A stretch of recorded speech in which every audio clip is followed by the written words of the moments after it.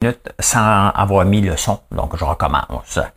Maudite affaire, hein? Les subventions inefficaces, on parlait de ça. Le top plus qui revient à la mode, hein, vous avez hâte de savoir c'est où, hein? Je vais vous le dire. Je vais vous le dire c'est où. Desjardins qui se fait hacker 3 millions. Ben, pas hacker, carrément volé par un employé. Le déclin de la cabine téléphonique. Êtes-vous tombé sur la tête? Je vais vous parler de Twitter qui change en X. C'est-tu nouveau? Une compagnie qui change de nom comme ça. Un autre investissement qui floppe à l'Investissement Québec. Des bonnies de 20 millions à la Banque du Canada. Tiens. Et un vin anti-âge prouvé. Bonne chance pour le trouver par contre. Hein? On passe ça tout de suite.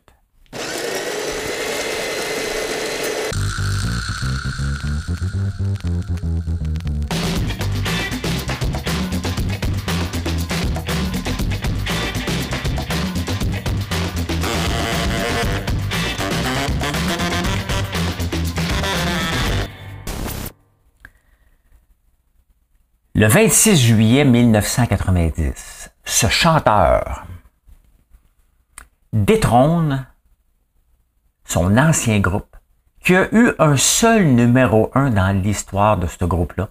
Et pourtant, c'est un groupe très connu. Donc, ce chanteur, le 26 juillet 1986, détrône du numéro 1 son ancien groupe. Quel est le chanteur et quelle est la toune?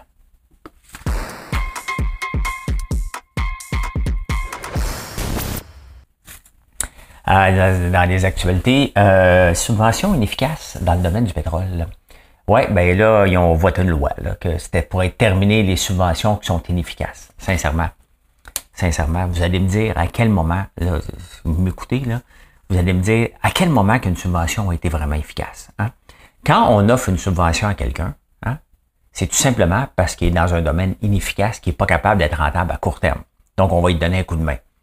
Dès qu'on n'est pas capable de prouver ça, ça devient inefficace. Une subvention qui s'en va dans le fonds de roulement, c'est inefficace dans tous les domaines, dans toute la gang. OK?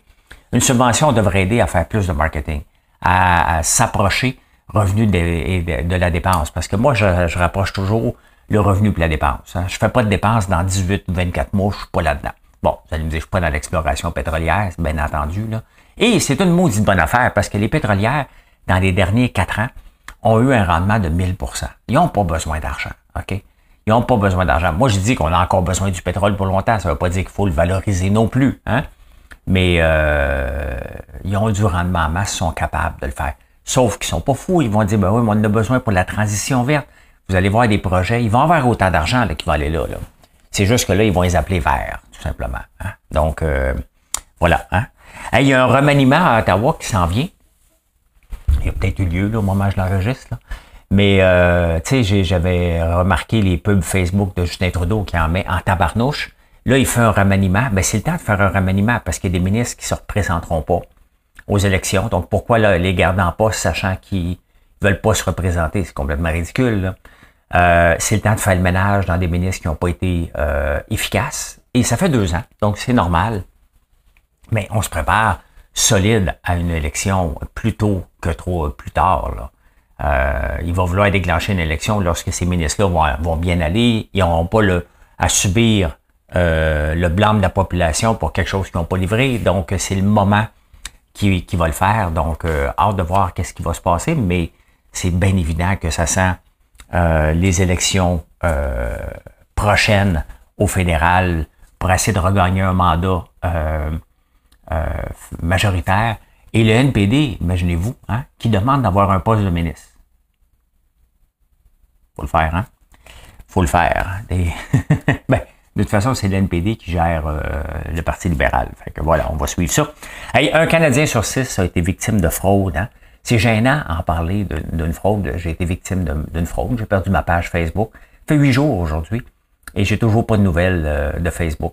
Mon problème, puis ce que je pense qu'il sera jamais résolu, c'est que je faisais pas beaucoup de pubs sur Facebook, donc ils sont pas pressés de le réactiver. Hein?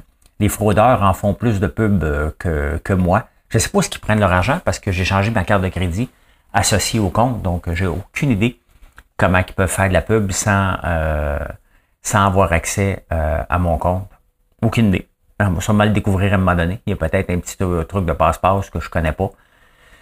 Ou il y a quelqu'un qui se fait frauder sur ma page, tout simplement. Je ne le sais pas. Je ne le sais pas du tout. Le problème avec les fraudes qu'on a sur Internet, hein, la police là, a été formée pour être une police. Ça veut dire donner des tickets d'attitude, hein, et faire un peu de reste, autres tâches connexes. Là, mais on a des polices qui sont formées pour faire des tickets. Tu sais, à chaque fois que j'ai appelé pour dire, regarde, tel comportement sur Internet, je redoute. La police, elle me répondait, oh, tu sais, moi, les Internet, Facebook, là, hein. Ben, c'est ça. On a une police, quand même, qui n'est pas habile, qui est pas apte à gérer et nous former et tout de suite prendre en charge. Une fraude, c'est une fraude, là. Si j'ai une fraude dans mon magasin puis j'appelle la police, elle va venir. Ben, pas vraiment, mais techniquement, elle est supposée venir. Si j'ai une fraude sur Internet, bonne chance. Comme là, regardez, j'ai une fraude. J'ai pas accès à ma page. C'est ma business. Donc, techniquement, il y a des gens qui ont pris otage de ma page. Si c'était un magasin physique, là, puis il y avait des gens qui seraient débarqués dedans, la police débarquerait. C'est exactement ce qui s'est passé, là, ce qui se passe en ce moment. Et je n'ai aucun recours potentiel. À part attendre la bonne volonté de Facebook de récupérer ma page. Mais je mets pas de pub. Donc, c'est aucunement stressant pour eux autres. Ils s'en balancent. J'ai beau être connu, vous voyez. C'est pas parce que je suis connu que j'ai un passe-droit, là. J'ai pas de passe-droit pantoute, là. Donc, voilà. Hein? Voilà. Ah. Attendez un peu. Non, pas celui-là. Entendez-vous? On est à Sainte-Tropez. Qu'est-ce qui se passe à Sainte-Tropez? Do you, Sainte-Tropez? Hein? Qu'est-ce qui se passe à Sainte-Tropez? Ben, il y a des madames avec les seins. Bon. Hein? Le monokini, hein? Le topless a vu le jour dans les années 60 aux États-Unis. Et il est associé beaucoup à Sainte-Tropez avec Brigitte Bardot, mais là, il revient à la mode là-bas. Hein? Valeur que j'ai pas le temps de faire un petit tour par là-bas, là, mais si ça te tente d'aller à Saint-Tropez se prendre des photos, si ça te tente, t'es pas obligé. Pas obligé. Demande la permission avant. Hein? Je vous demande la permission. Madame, est-ce que je peux prendre une photo? Pardon, monsieur, je m'appelle Brigitte Bardot. Vous venez du Canada, profiteur. Profiteur de fuck. Hey, Fun Guys va rouvrir une troisième fois. C'est complètement...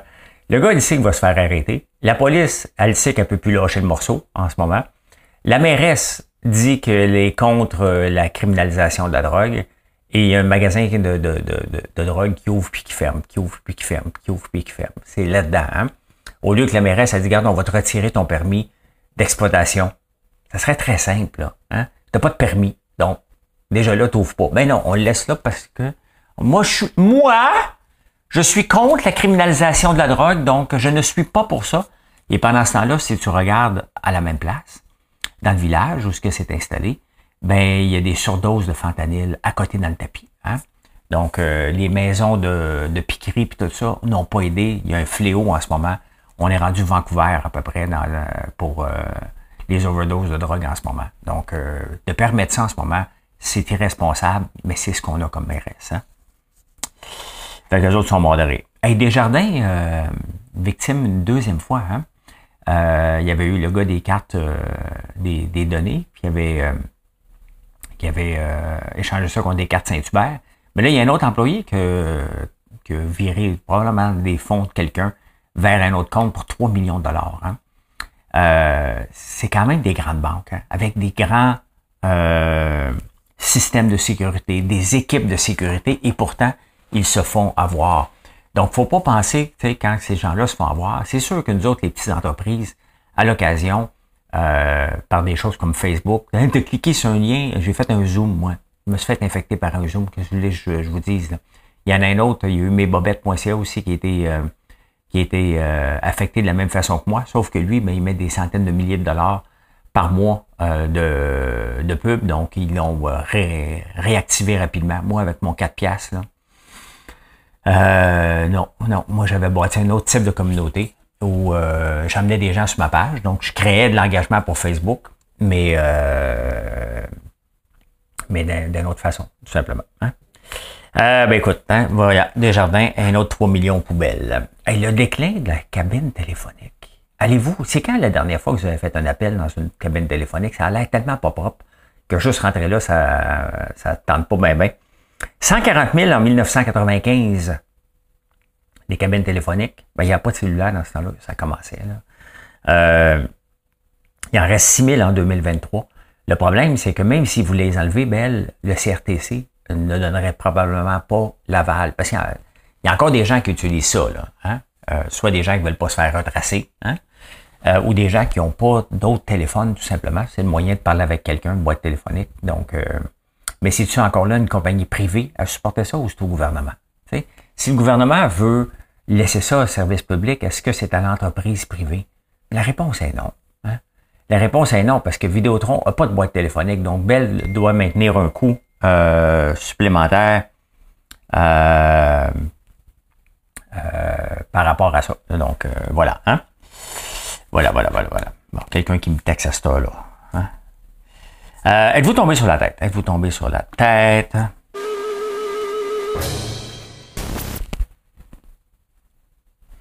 Twitter qui change pour X. Hein? Ben, c'est pas nouveau. Là. Il y a eu Google qui a changé pour Alphabet.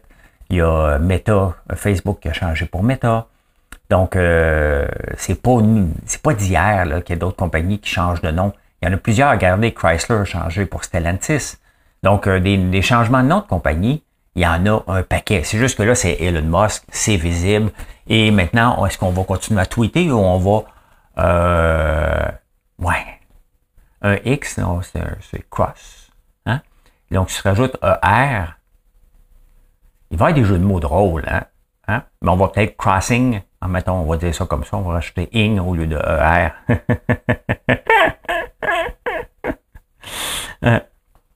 Est-ce qu'il y avait le choix? Hein? Les gens disent, ouais, mais là, ils veulent changer en quelque chose d'autre. Ben écoutez, Twitter stagne. Peu importe, même avant l'achat de Musk. Musk a été pogné parce qu'il était fantasque. Il aurait dû payer ça la moitié du prix ou probablement le tiers du prix ou le quart du prix. Mais il a payé le plein prix parce qu'il a fait son fantasque puis il se l'est fait imposer de force.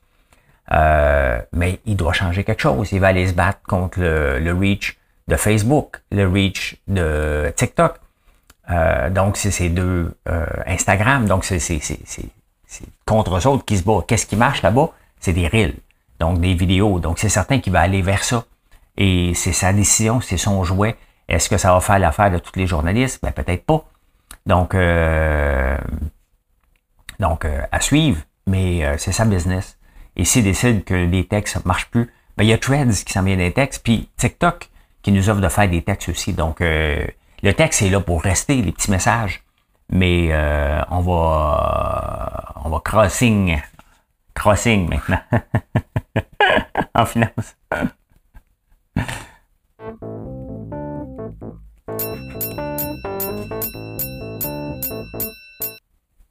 Écoute, la bourse a toute un streak, hein?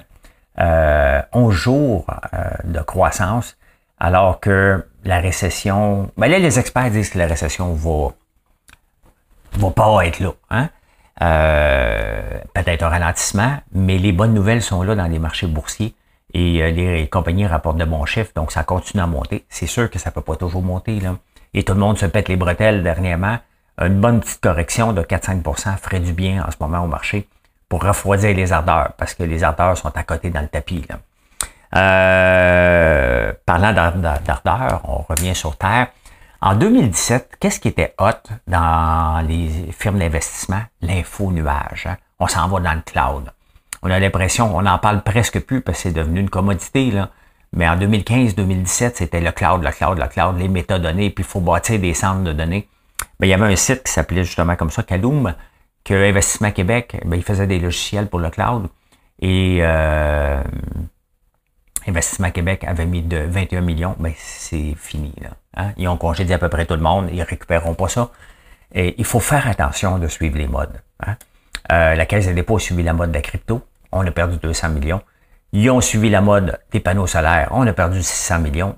Les investissements, c'est pas une mode. Hein? On investit sur du concret. Investir pour développer des logiciels en attendant d'avoir des clients, vous voyez, ça, c'est une subvention inefficace. Hein? On a pompé de l'argent alors qu'on n'avait pas de source de revenus encore. Ça, c'est pas le rôle d'Investissement Québec de faire ça. Oui, vous allez me dire oui, mais non, c'est pas le rôle de suivre les modes. Tout simplement, c'est être à l'avant-garde. Si on met de l'argent, c'est pour être à l'avant-garde, pas suivre la parade. C'est exactement ce qui se passe dans les autos électriques. Vous allez voir dans 7-8 ans, toutes les flops reliées aux autos électriques, ça va être fantastique. Là. Il va en avoir un méchant paquet, mais on le voit. Là, hein? Les mauvais investissements qu'on a fait il y a 6 ans pour suivre la mode, ben c'est ça que ça donne. Hein? Il y a moins de COVID en banlieue. Ouais. Le working from home puis return to office, là, je vais le dire en anglais parce que les journaux sont ça. Return to office, c'est non au centre-ville, mais si ton bureau est en banlieue, si oui. Les gens veulent plus se taper 2 heures de trafic. Là. Ça n'a jamais eu de bon sens là, de faire ça 1 heure, 1 heure et demie de trafic. Mais là, les gens se rendent compte que non seulement ça n'a pas de bon sens, c'est illogique de te taper 2 heures de route ou 1 heure de route pour venir t'installer dans un cubicule, pas parler avec personne puis retourner chez vous après. Mais si tu es en banlieue puis tu es à 10 minutes de chez vous, on revient à la ville de 15 minutes, donc où ce qu'on vit à 15 minutes de tout ce qu'on a besoin, ben les gens sont prêts à le faire. Donc, il risque d'avoir plus de construction dans les banlieues. Et les centres-villes, il faut falloir se réinventer. Comment ils vont se réinventer? Je ne sais pas. C'est pas évident, c'est un problème mondial. Là. Donc, est-ce qu'on fait des centres-villes pour aller habiter? Donc, ça va être juste ça? Je ne sais pas. Hein? Toutes les centres-villes ont été pensés avec des bureaux mondialement. C'est pas évident de changer et d'avoir une vision à long terme de ce que les gens veulent, dans le fond. Hein? Des bonus de 20 millions aux employés de la Banque du Canada, alors qu'ils n'ont pas réussi leur objectif. L'objectif de la Banque du Canada, c'est de maintenir 2 de taux d'inflation. Elle est là pour ça. Elle ne fait que ça, penser bien d'autres affaires, mais entre autres, c'est son cheval de bataille. Hein? Et pendant qu'ils n'ont pas réussi, ben on leur donne 20 millions. Comment ils auraient pu réussir? Ben, ils auraient pu réussir en mettant des breaks avant que Trudeau dépense comme des enragés. Ils l'ont pas fait. Hein? Ils l'ont pas fait. Donc, pourquoi qu'on leur donne des bonus? J'ai toujours été contre les bonus. Hein? Ça devient un automatisme complètement stupide, puis tu es obligé de le donner. Ben, ça n'a pas de bon sens que la Banque du Canada, on a versé 20 millions de dollars à des bonus, à des employés, à l'ensemble des employés qui n'ont pas réussi leur objectif, puis ils l'ont manqué royalement. Là. C'est ça l'objectif de la Banque du Canada. T'es évalué si tu réussis à contrer l'inflation. Ils l'ont pas fait. Ils ont des bonus.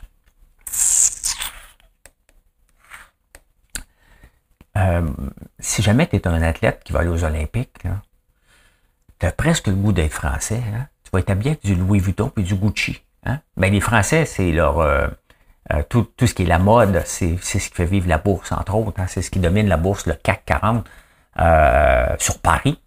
Eh bien, les athlètes de Louis Vuitton vont mettre 200 millions. Et regardez ça, c'est quand même... J'ai du Louis Vuitton dans mon portefeuille. Et Louis Vuitton qui fait une belle petite augmentation. On va rafraîchir ça ici. Une petite augmentation d'1% aujourd'hui. Si on regarde sur un an, ben, une maudite belle progression. Hein? Louis Vuitton qui valait 627$, en vaut 927. Il est devenu l'homme le plus riche de la planète. Le président de Louis Vuitton, avant que Musk revienne prendre sa place.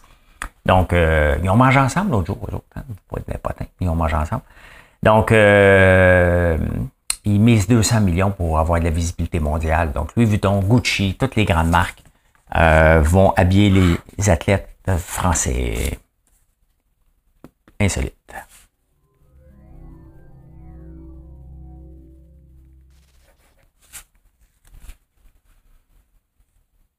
Fait que moi, j'étais allé à la pêche, puis j'en ai pêché un long de même. Hein? La longueur, ceux qui ne me voient pas, vous pouvez imaginer la longueur que vous voulez. Là. Il y a un gars en Outaouais qui est allé pêcher au lac Ron. Il a pêché un pied. Il n'y avait pas d'avis de recherche sur ce pied-là. Je fais des blagues, là, mais il est où l'autre morceau? Hein? Il manque des bouts, là. Il manque des bouts, mais pêche un pied. Hey, ça doit être assez fréquent, apparemment, hein? Voyons donc, c'est sûr que tu fais une crise cardiaque, là. Oh, j'ai échappé un petit sacre, hein? C'est sûr que tu fais une crise cardiaque, ça n'a pas de sens. Hey, une demi-cuillère à thé d'huile d'olive par jour, 28% moins de démence.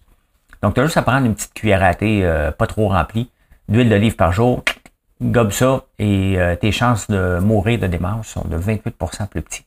C'est sûr que, tu sais, à force de partager toutes sortes d'affaires, là, hein, ben, un moment donné, tu mourras pas, là. Fait que prends pas tous les trucs que je te donne à chaque jour, parce que, un moment donné, il faut que tu meurs, là. Faut que tu laisses la place à quelqu'un d'autre, là.